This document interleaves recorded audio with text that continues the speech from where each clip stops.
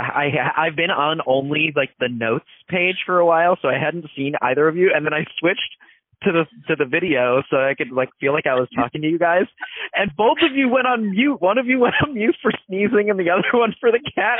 Like, this is like so hard to talk to you guys right now.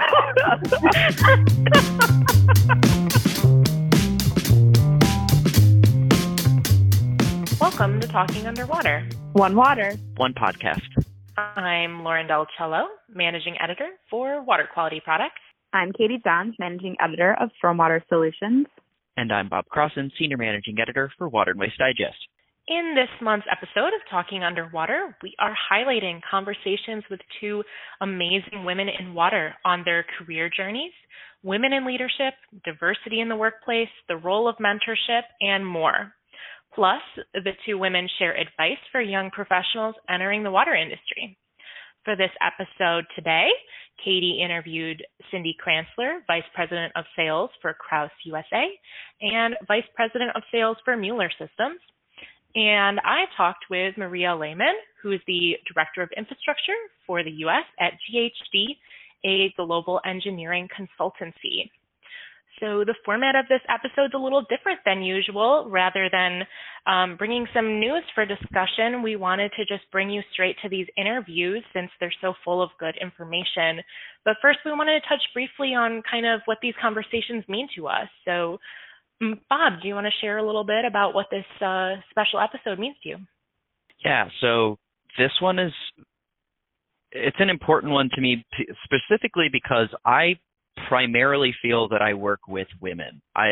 Our team, for example, here for Talking Underwater and each of our individual brands for Water and Waste Digest, Stormwater Solutions, and Water Quality Products, on an editorial side, I'm the only male. So I'm constantly working with women, and I see the value that women play in my life. But then a lot of the people that I communicate with externally for articles and whatnot, and especially in thought leadership positions, are also women.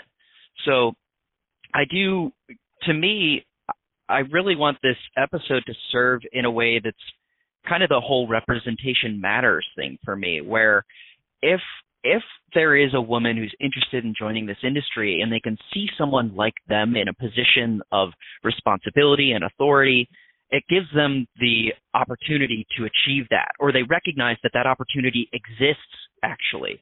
And I think that's a really important message to send. So I hope that in some way, this episode can kind of serve as that because there are tremendously important and wonderful women in this industry, not the least of which was our first WWE industry icon. So, I think it's just really important. It's hard for me to kind of put it all into words, but that's I think the primary thing for me that I really want to share here. But then the other thing too is I am here a lot to listen so I can understand where they all are coming from, where these women are coming from, where you guys are coming from with challenges and difficulties in the industry, so that I can communicate that more effectively and produce content that is meaningful for you guys as well. So to me, it's a lot of factors, a lot of variables at play, and kind of balancing them all is really challenging, but like that's part of the whole job. So I hope that makes sense to you guys for kind of what my feeling is on it. But yeah, I think it's like an incredibly important thing, and it dovetails a lot with a lot of the diversity things that we've already been talking about this year. It's just maybe it's narrower in some ways and more expansive in others. It's a very different type of conversation. Katie, what are your thoughts here?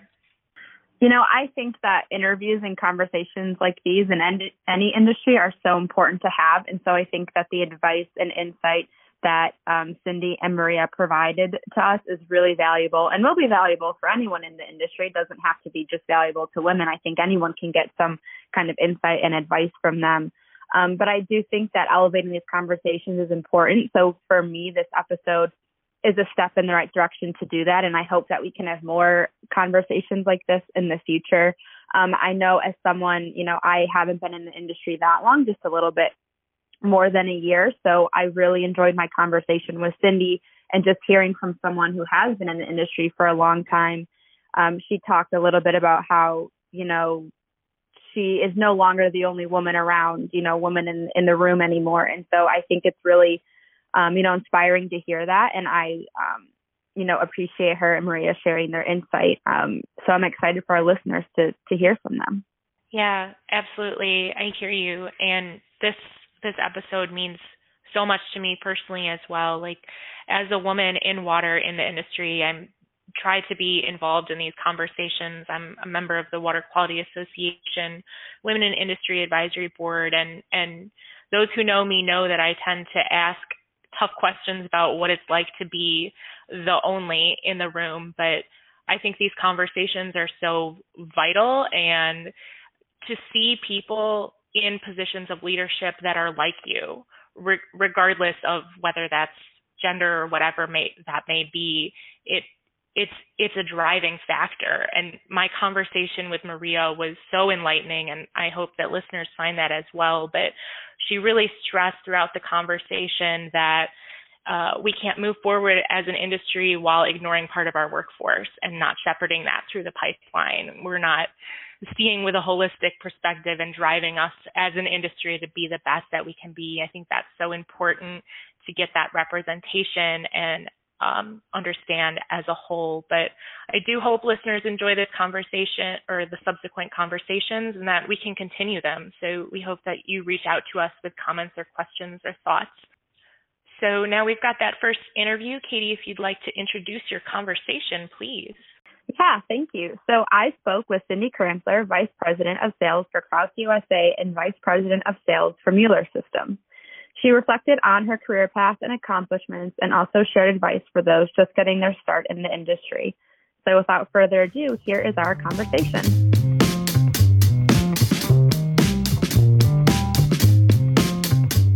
Hello, everyone. Today I am joined by Cindy Kranzler, Vice President of Sales for Krause USA and Vice President of Sales for Mueller Systems. As part of our Women in Water episode, Cindy is here to share with us a bit about her career, accomplishments, and advice for those just getting their start in the industry.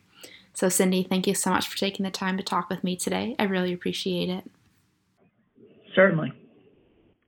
All right. And so just to get started, can you share with us how you got your start in this industry? Sure. So as with a lot of people, I got my start through somebody that I knew, an introduction to someone in the industry. I had been in the sporting goods industry, so it was an interesting conversion.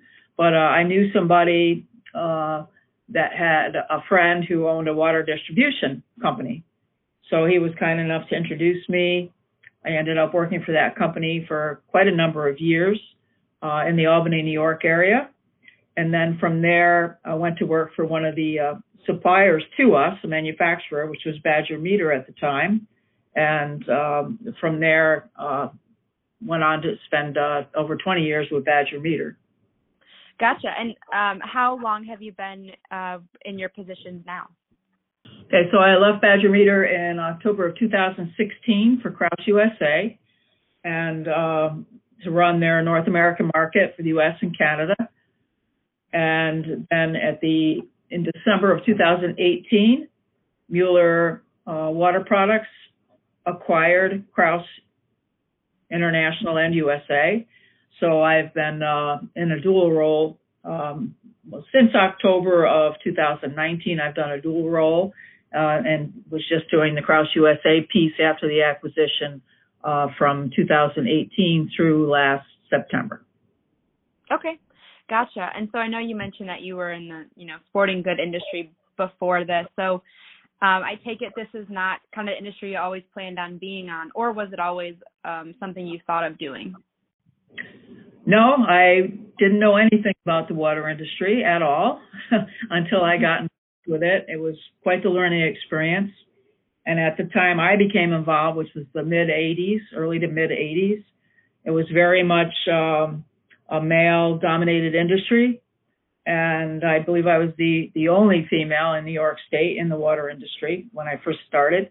Learned quick, just by hands-on and getting to meet customers and through good water organizations like American Water Works and National Rural Water Association and all the good associations that are available through the water industry. And my career took off from there. It's great industry to be in. Very few people leave it. And there have been a lot of changes over the years. It certainly looks different today than it did when I started in the mid-'80s. Yeah, definitely. And, what are some of those ways that it looks different today than it did back then? Well, when I started, like I said, I was the only female in New York State in that industry, particularly from a sales perspective. Now, between then and now, I've seen things transition considerably. There's so many opportunities, just water industry as a whole, but particularly for women, anything from engineering to water quality to sales, like I do, work with good companies from the distribution end of things, which is where I was fortunate enough to get my start, as well as through manufacturers like, Badger Meter or Mueller Water Systems and products. And engineering, water engineering.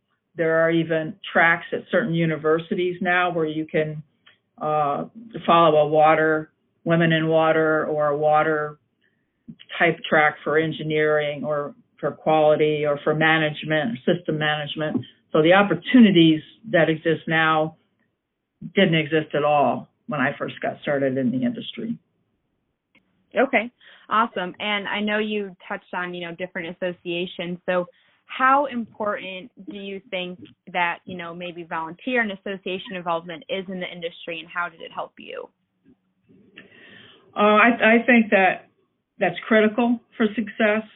First of all, these organizations are run by volunteers for the most part. So active involvement by the membership is critical to their success. It's also critical, I think, to a successful career path in the water industry, because you meet people from all different segments of the industry. It could be wastewater, could be the engineering teams, people that write specification work, the manufacturers, the quality folks, as well as the people that run the water utilities across the U.S. and actually worldwide, getting to network with them and understand their problems. So if you're selling something, like in my case, you get to understand what their problems are, what are they trying to solve, so you know if you have a solution for them. And if you don't, you probably know somebody else in the industry who might be able to help them. So the networking component of it is invaluable. I became involved early on at the coaxing of the distributor that hired me in Albany, and never looked back. I've got on the board for New York State AWWA, went up through the chairs, and became chair of the New York State section for a number of years. And the relationships I built at that time I have today. Most of the people in the industry that I've known for this long are personal friends of mine as well. And I've been able to mentor other people coming into the industry, not just women, but men also. But to see the number of women that have been on boards, whether it's New York State or AWWA, national or international, has been refreshing. And we've come a long way, certainly, since my start.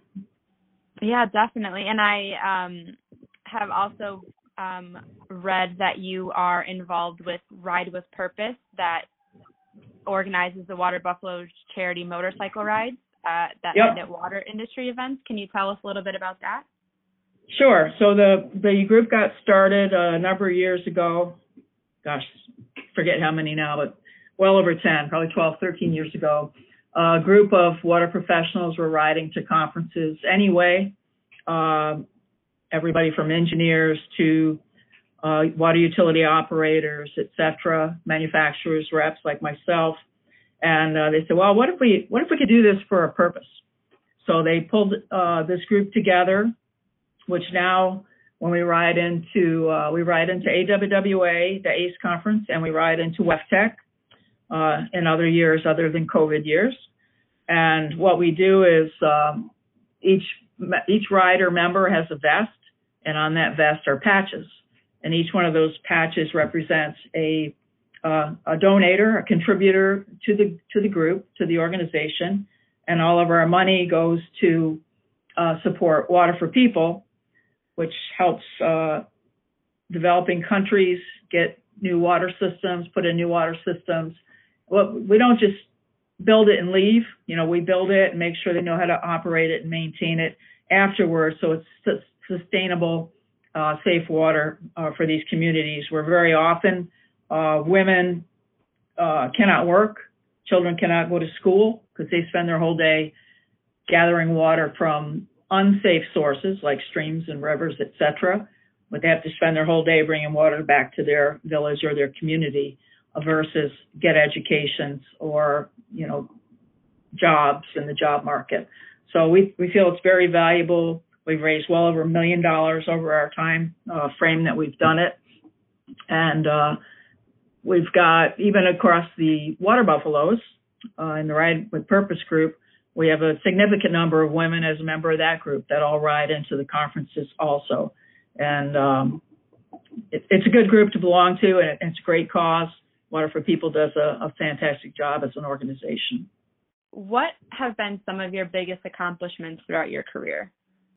I think accomplishment, obviously I've climbed during my career. I started out in the sales position for distribution in New York State, went on to sales for a manufacturer within New York State, and then gradually worked my way up to regional manager and then director of sales for Badger Meter, and then now VP of sales for the Mueller Systems Group, as well as the Crouse USA Group here in the U.S. and Canada. I think my tenure on the board with New York State AWWA was invaluable to me in my career. The relationships that I built, not just from a professional standpoint, but a personal standpoint. These are people you can reach out to all the time. We support each other. We help others get into the industry and go as far as they can if they have the interest. So I think those are probably some of my largest accomplishments. Awesome. Thank you for sharing those. And kind of in a different direction, what are some of the biggest challenges you have faced during your career, and how have those helped you grow? I think early on, like I said, I was the only female in New York State. But I do have to say that the support of not only my coworkers in the distribution network that I worked for, as well as people in the industry, people are always willing to answer your questions, help you along. Did I have to work a little harder than maybe a male counterpart at that time? Maybe. But by the same token, I've made a very successful career out of it. So maybe having to work a little bit harder was okay, right? Mm-hmm. Yeah. So, I'm not one to back down from a challenge. And I would say anybody looking to come in, even though things have changed a lot, it's still a very strong male-oriented industry. But if people, particularly women, are not shy about that, don't be afraid to ask for help. Everybody will help you. Don't back down to some of the challenges, and just go after what you want, and you'll be successful. Yeah, definitely. And going off of that, I know you said you were the only woman for a while. So how important today do you think that, female mentorships and having female colleagues is to, younger females entering the industry? I think it helps a lot, particularly if you're coming from a totally different industry. I didn't pay any attention to water and water systems before I got in the industry. You turn your faucet on and water comes out, and then you're all good, right? So I didn't pay any attention to that. So it was quite a learning process. So if you're coming from the outside, I think it's good to be able to look to somebody who's been through it. They weren't born into it. I don't think anybody's born into what they end up doing for their living. But having somebody who's been through the process, knows the ropes, has been kicked down a few times maybe, and had to learn along the way, I think is very beneficial. And you see that you can be successful, right? You don't say, okay, well, can I do this or can I not do it? You've got some examples of people who've done it. They've been successful, not anywhere near how they started their career out, but it's where they ended up, and you can be successful. So not be afraid of the unknown, I guess. Yeah, absolutely. And you're kind of leading right into my next question is, do you have any advice for young women or anyone in general that are just beginning their careers?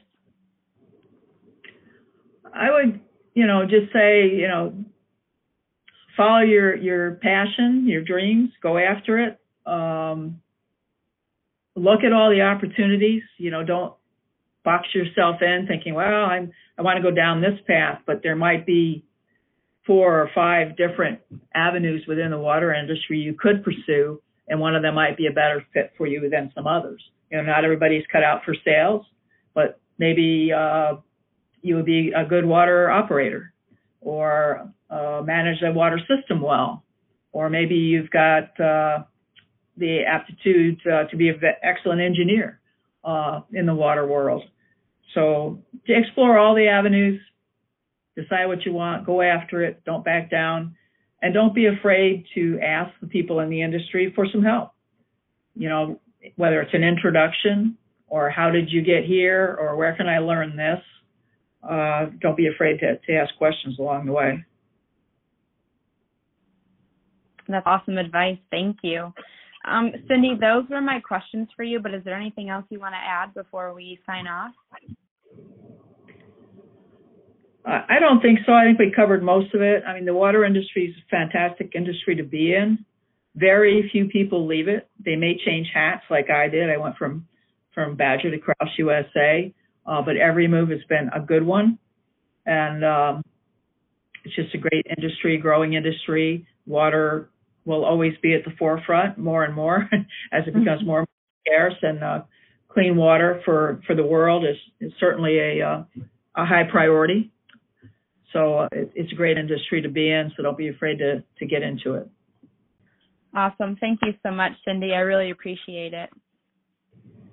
Okay. Hopefully I answered your questions. You definitely did. Thank you.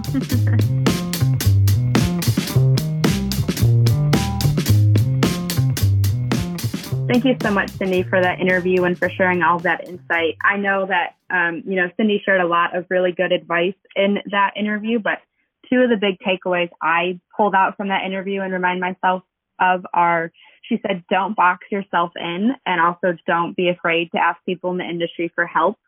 I think both of those things are so easy to talk yourself out of, whether it's out of intimidation or just being shy or just feeling like you're so new to the industry.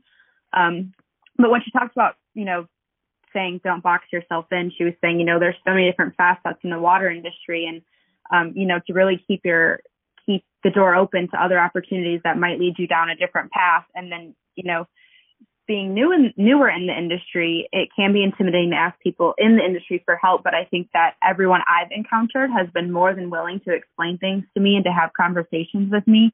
So I just want people to really pay attention to those 2 things and, to remind yourself that asking for help is such a good way to learn as much as you can about the industry. And that kind of also touches on, the importance of involvement that Cindy and I talked about. I think that no matter what your role is, it's important to be involved in the industry, not only to network and meet new people, but also just to keep a pulse on the industry and see what's trending and what's changing and who's out there and who's new. So those are my big takeaways from my conversation. So again, thanks, Cindy. I think that she provided such great insight. Yeah, I wanted to bring in one other aspect that she talked about too, that she mentioned the efficacy of hard work and how she likely did have to work harder than her male counterparts at times, but she also recognized too that she's now in a VP position and that without hard work, she may not have even been able to get there, regardless of whether she was working harder than her counterparts or not. So I thought that was an interesting takeaway, but I think highlighting the fact that women oftentimes do have to work harder than their male counterparts for the same level of recognition is an important thing to highlight. So, yeah, and that's actually something that Maria in this next interview touched on quite a bit too, on the evolution of her career and how at times she had to fight way harder than her male counterparts to be seen and be heard and have a seat at the table, so to say. Truly enlightening conversation. So without ado, let's head to that next interview where I spoke with Maria Lehrman, Director of Infrastructure for the U.S. at GHD, a global engineering consultancy. My conversation with her covers Maria's professional journey, obstacles she's faced along the way, and the role of mentorship. We also dug a little bit into the role of diversity and representation as a vital driver for solution development. So I hope you enjoy this chat as much as I did.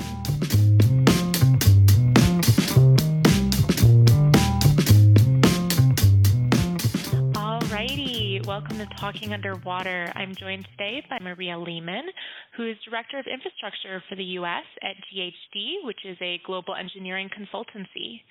Maria has more than 40 years of leadership and technical experience in the public and private sectors, so I'm so excited to be speaking with a seasoned leader today on the vital issues of diversity and inclusion, particularly for women in infrastructure and engineering, and I'm really looking forward to a lively and engaging discussion together. So thanks so much for your time today, Maria. I appreciate it.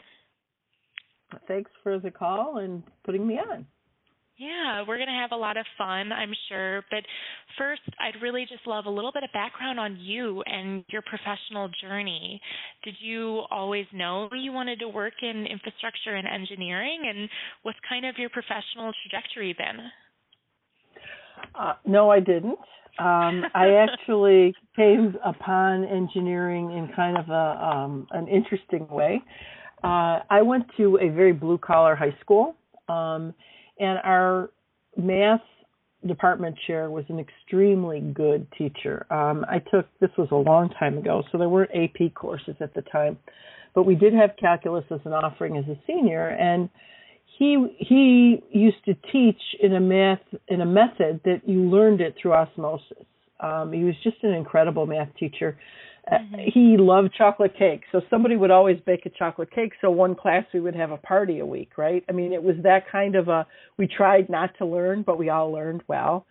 And out of that class, when you look at my graduating class, and it was a small school, but if you look over even like a decade, about only 10% of the kids went on to college. And of those, like 90% became math majors or engineers. And I truly believe it was because you had this math department that, we learned the math. It came easy. It wasn't projected as difficult. And we went on to do great things. I actually met my husband while I was in high school. I dated his younger brother. He was in college to be a civil engineer, and that's how I decided on civil engineering. Oh, wow. That's really awesome.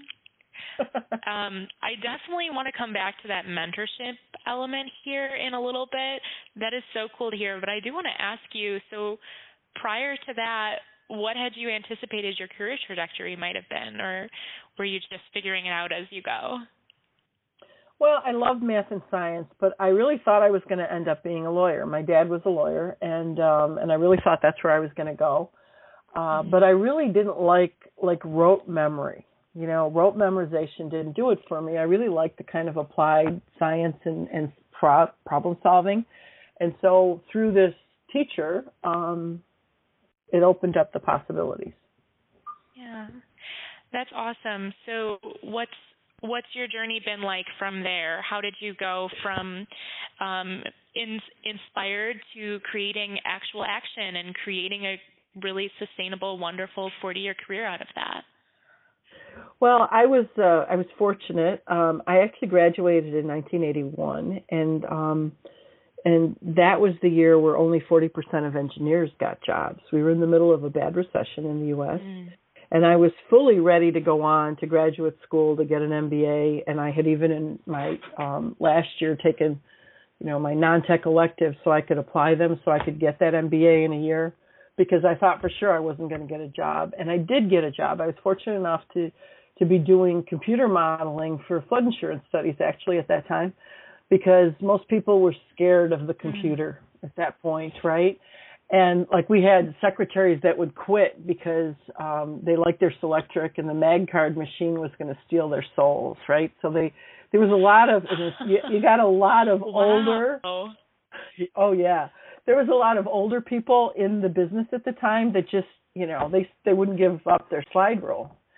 And so, I was fortunate enough to be doing what was then HEC 2 and HEC 1 runs, which is now HEC RAS, to do water modeling, and really realized that, my first kind of thing that I really chunked into was teaching people that the computer was their friend and not their enemy.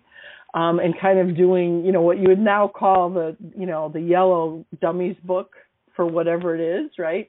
And did brown bag training to get people to understand this is how you turn it on, because people really didn't even know how to turn things on, more or less run it, and make it less scary. So I did that, had a lot of support from my office manager, which was my boss's boss, and he made me get involved with the American Society of Civil Engineers. He was like, you have to go, you have to make time. I ended up having 3 kids in the decade following, and, he dragged me to meetings, and, you have time, you'll figure out how to take care of the client. You really need to reach out to other people, understand what other people are doing, and get that cross-fertilization going. And so I've been involved in both technical and trade organizations my entire career as kind of the door opening to, as you talked about with mentoring. I don't have a mentor. I have hundreds of people I can call for whatever to kind of get their read on something. Because when you're a consultant, you need all the answers for everything yesterday and to do it under $1, right? Everybody wants you to be expert and to be efficient and effective. And sometimes that's difficult. And so you really need to know how do you reach out and touch people to help you. So on mentorship, it does sound like there have been several key people throughout your career that have really helped propel you to the next level, so to say, and kind of latch onto your passion. How have you gone about finding those people? And also, are you a mentor now? I mean, it sounds like it's a very valuable part of your professional development, so I couldn't imagine any other way. Yep. Right. Well, I think, first of all, you have to have a very special person if it's somebody in your chain of command. There are some cases where that can happen, but for the most part, who's going to ask a really stupid question to their boss or to somebody who could get to their boss, right? So I think it's really important that you find whatever the groups are. And, that could be the Water Environment Foundation. It could be AWWA. It could be APWA. It could be ACEC or ASCE. But find an organization where you can have those conversations with people that maybe are a few years older than you are, and make friends with people your age. I tell that to university students all the time. Look around. You need to stay connected to these people because they're going to move up in their career at the same time you are, and you're going to need their help at some point. Yeah. That's who wins. The one that's got the best ability to get answers, to get creative, to have somebody tell them, no, you're crazy, that's not going to work. And I think that's even more important if you're a woman in this business. The problem with being a woman in the engineering business is that we all tend to be A-type personalities, because if you're not, you kind of get lost in the shuffle. Yeah. And there's a lot of people out there that are kind of interested in watching you fall. And so you almost have to be on like hyper alert. And so it's important to have people to vet things out, to figure things out so that you're more confident in what you're about to embark on. I mean, it's never been neutral to be a woman in my entire career. And that frustrates me. I have 3 sons and married, and I have 2 granddaughters. So I have granddaughters that I can work on that mentoring piece with. But it's always either an advantage or a disadvantage. And sometimes you don't know what it is, and you have to figure that out. I mean, I've had clients, in the 90s, they'd tell you, well, I don't believe you because I don't think you're any good of an engineer because you're a woman. I mean, in the this last decade, I actually had somebody I was working with, the whole Me Too thing, introduced me as somebody's concubine because he thought he was being cute. So there's still a whole lot of that stuff that goes on. And so you have to really be comfortable in your technical abilities and in your own skin. And you don't do that without help from others. Yeah, that's brutal. But as a woman myself, I hear you, absolutely. I want to come back to key challenges and obstacles that you faced along your own professional journey. You did share a short story, but what have been some of the biggest challenges, and any advice on how to face that? Yeah, well, first of all, until they figure out the plumbing issue, being a woman is different than being a guy. And there's a lot of guys that kind of don't get that. Still, right? So they act men act differently about different things. I mean, I can remember being pregnant with my second son and being at a meeting, and I was probably due in, 2-3 weeks, and have somebody stop a meeting because I started rubbing my stomach. Well, when you're 8.5 months pregnant and you got an elbow in your chest and you got another leg sticking out on your stomach, you get a little uncomfortable and you're sitting in a meeting. I was like, well, we don't want you stressing out. And it's like, look, if I need to leave, I'll leave. Just relax. It's all good. I remember going to a business meeting, very pregnant.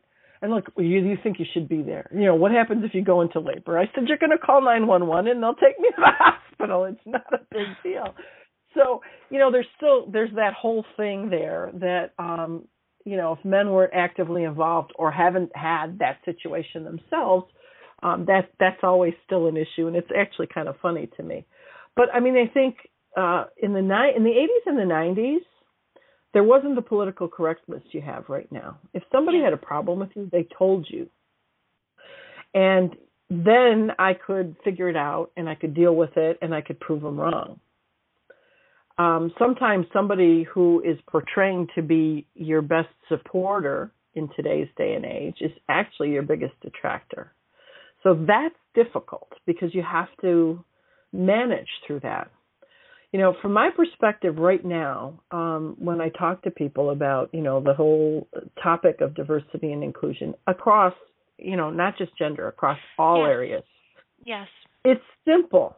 It's mathematics, okay? If you look at the construction industry as a whole, and I'm talking not just engineering, I'm talking everything from laborers and operations and maintenance people and waste treatment plants, all the way up through presidents of companies. The average age in that demographic is somewhere around 50. You have to fill those roles. You are not going to fill it with 30% of the pipeline. It's that simple. So if you stay with, what I have, talked about, what the industry has been in the past and is working to break is the pale, male, and stale, right? Oh dear. There's, it used to be the pipeline. It's not the pipeline anymore. It's a small part of the pipeline. So if you want to fill those positions, you need to start working on bringing people up to be able to take on those roles, whether it be a blue collar or whether it be senior, on the engineering side. And that has to look like what the pipeline looks like. So it's going to be brown and black and Native American, and it's going to be, the LBGT, it's going to be women, and it's going to be men. It's a whole mix because the math doesn't lie. You're not going to get what you need out of a small sliver of the population. So it's not even about being enlightened and about being equal and about everything else. It's plain and simple mathematics. Yeah, well, I do appreciate that you brought up that diversity doesn't just mean gender divisions. Absolutely. Though I do find your experiences very insightful. That's 100% true. So beyond, as you call it, the mathematics, why is diversity and representation, why can that be a vital driver for solution development, for driving new tech solutions in the industry? I think the best example of that is when Ford Motor Company came up with, they put an all-women's team in charge of doing a minivan, all right?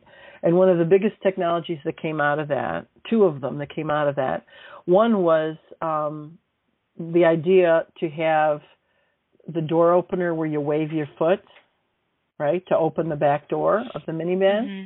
And the reason why you needed that is because a mom has a kid on one hip and a grocery bag on the other, and how am I, without putting everything down, opening the back door? Mm-hmm. If you don't have that experience because you haven't done that, you would have never thought that. And it was ingenious. It was simple, but it was ingenious. I think the storage in a vehicle, in a minivan, the same process. That they, the pull-up where you can put stuff under the floor. Because you didn't want kids digging in the stuff you're putting there, okay?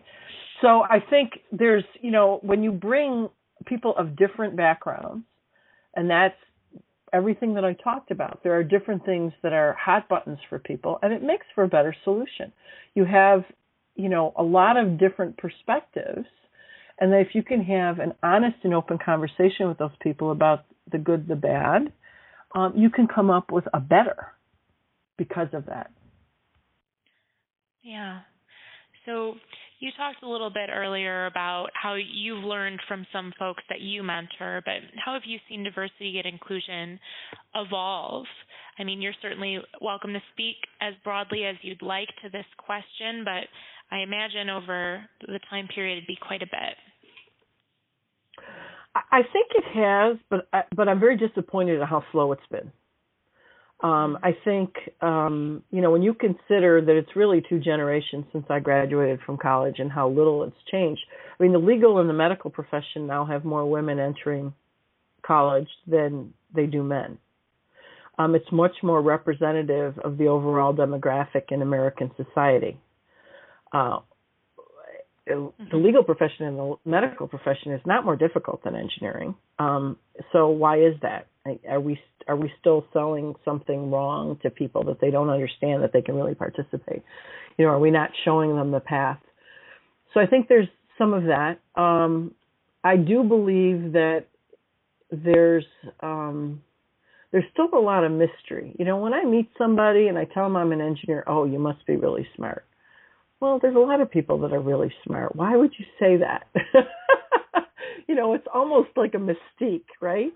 Mm-hmm. And so that, to me, that hasn't changed. That's been pretty consistent. So I think we have to do better at explaining. I mean, going through medical school is hard, and you need to do a lot of math and science, but it's people see it as helping other people, being able to be engaged in a better tomorrow.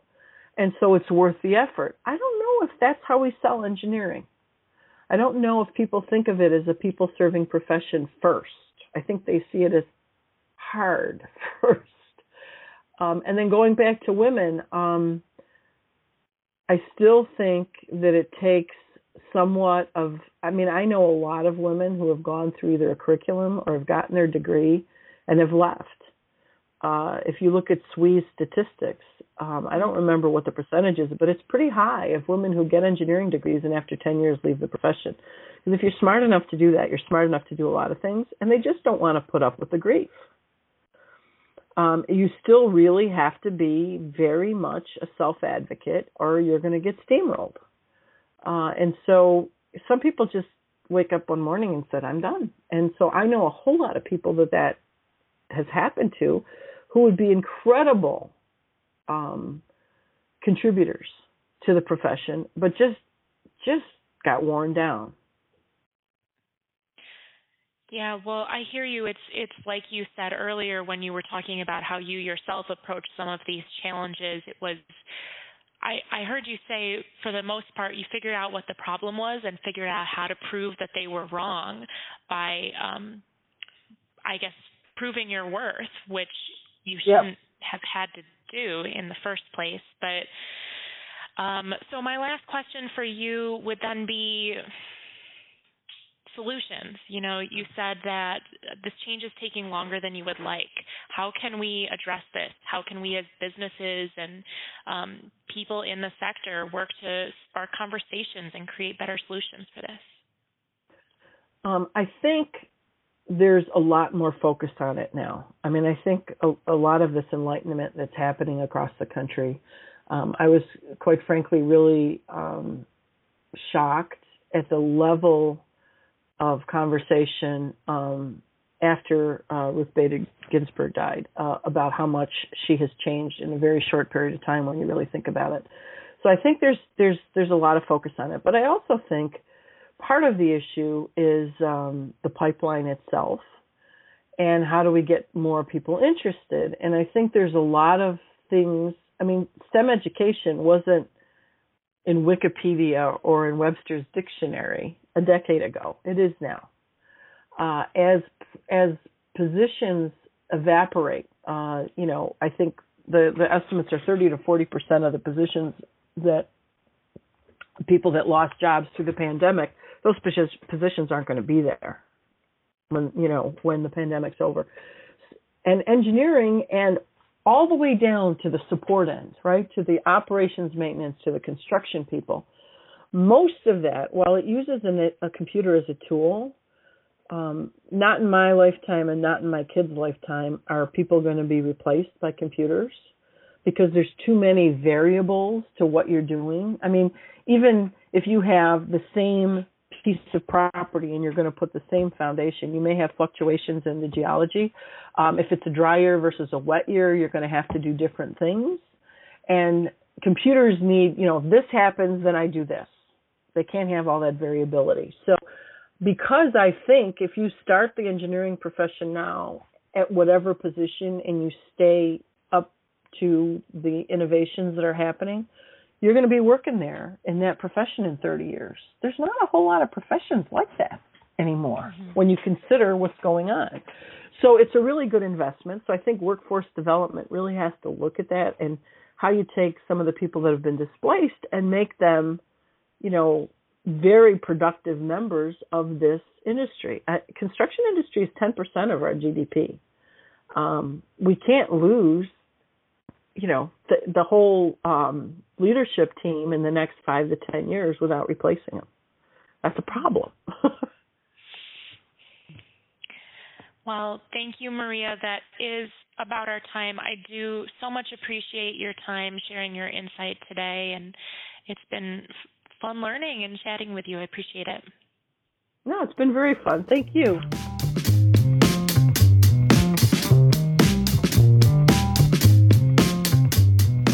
Okay, thank you so much for that interview, Maria. It was really an absolute pleasure to chat with you, and I have to say this conversation really shook me.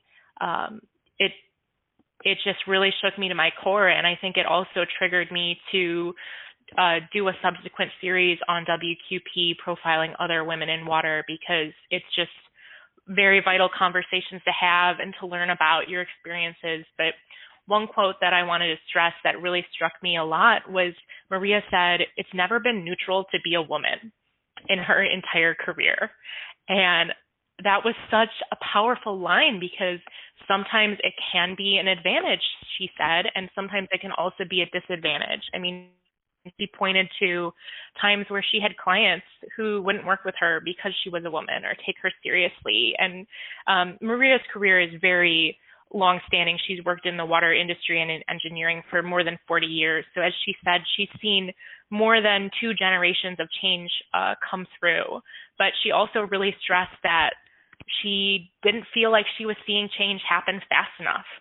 Yeah, there was a lot of change from, those earlier moments where she really had to fight tooth and nail to be seen and be heard, but she wants to see more change, and she thinks that as a society we should be ready for that, is what I felt like she was stressing, which I thought was really amazing. But the other point that kind of shook me a lot was she she opened this conversation up to cover more than diversity and inclusion as speaks to gender issues. And I could tell she was really passionate about diversity and inclusion as a whole across all demographics and the spectrum of our society. And she said, quote, "It's simple. It's mathematics. If you look at the construction of our industry as a whole, the average age in that demographic is somewhere around 50, and you have to fill those roles. You won't fill the role with 30% of the pipeline. It's just that simple. It's math."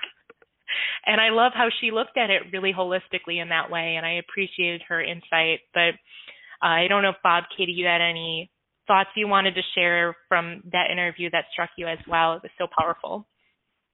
Yeah, I'll start.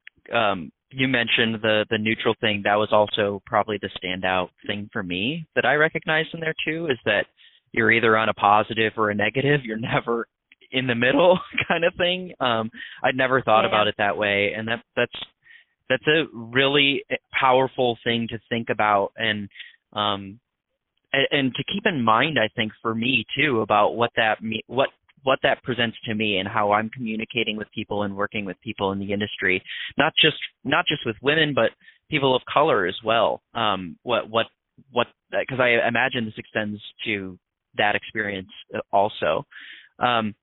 And then you mentioned the pipeline thing as well, and I think that's gets back again to this whole representation matters thing that I mentioned at the top of the episode, that it's really important that you see people like you in positions of authority and leadership.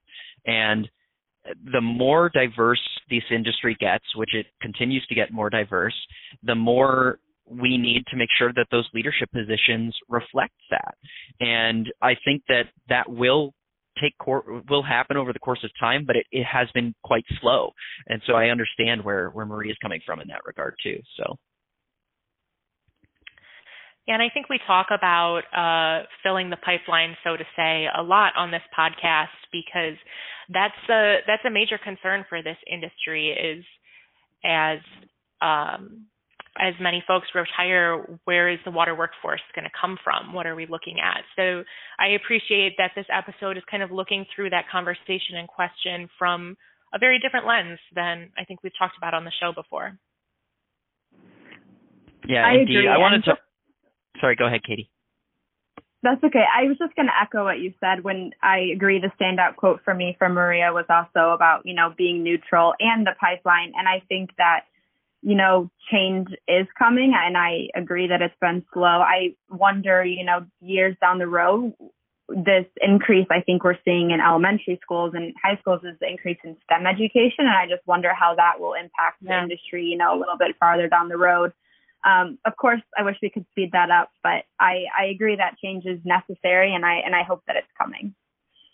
Yeah, I have one more thing now that I think about it. She did mention too why it's important for this type of diversity, and she specifically referenced this whole Ford thing and designing a minivan, and how a team of women helped design this minivan, and they found solutions that are quite elegant to problems that men basically would never discover. So I think that highlights another thing of diversity and inclusion across, not just with women, but across race and all genders, that they will see things from a different perspective than you. And that perspective can help make things more inclusive later down the line.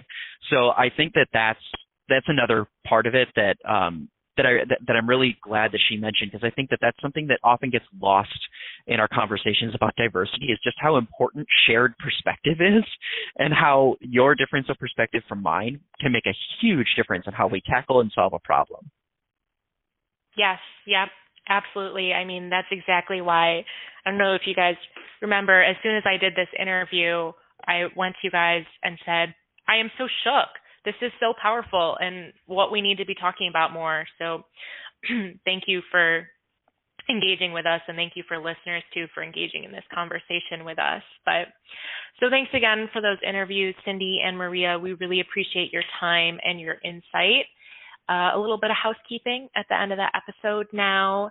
From WQP, I wanted to let you know, I did mention a little earlier that through our Checking In video series on water quality products, every Friday for the month of November, we have additional conversations with Women in Water on women, water, leadership, mentorship. The conversations really range and they're really exciting. So I hope you'll join me and check those out. You can find those episodes at bit.ly/WQP-checking-in. Also wanted to let listeners know that Water Quality Products is currently accepting nominations for our Young Professionals and Industry Icon programs. Speaking of solution drivers and change makers, right?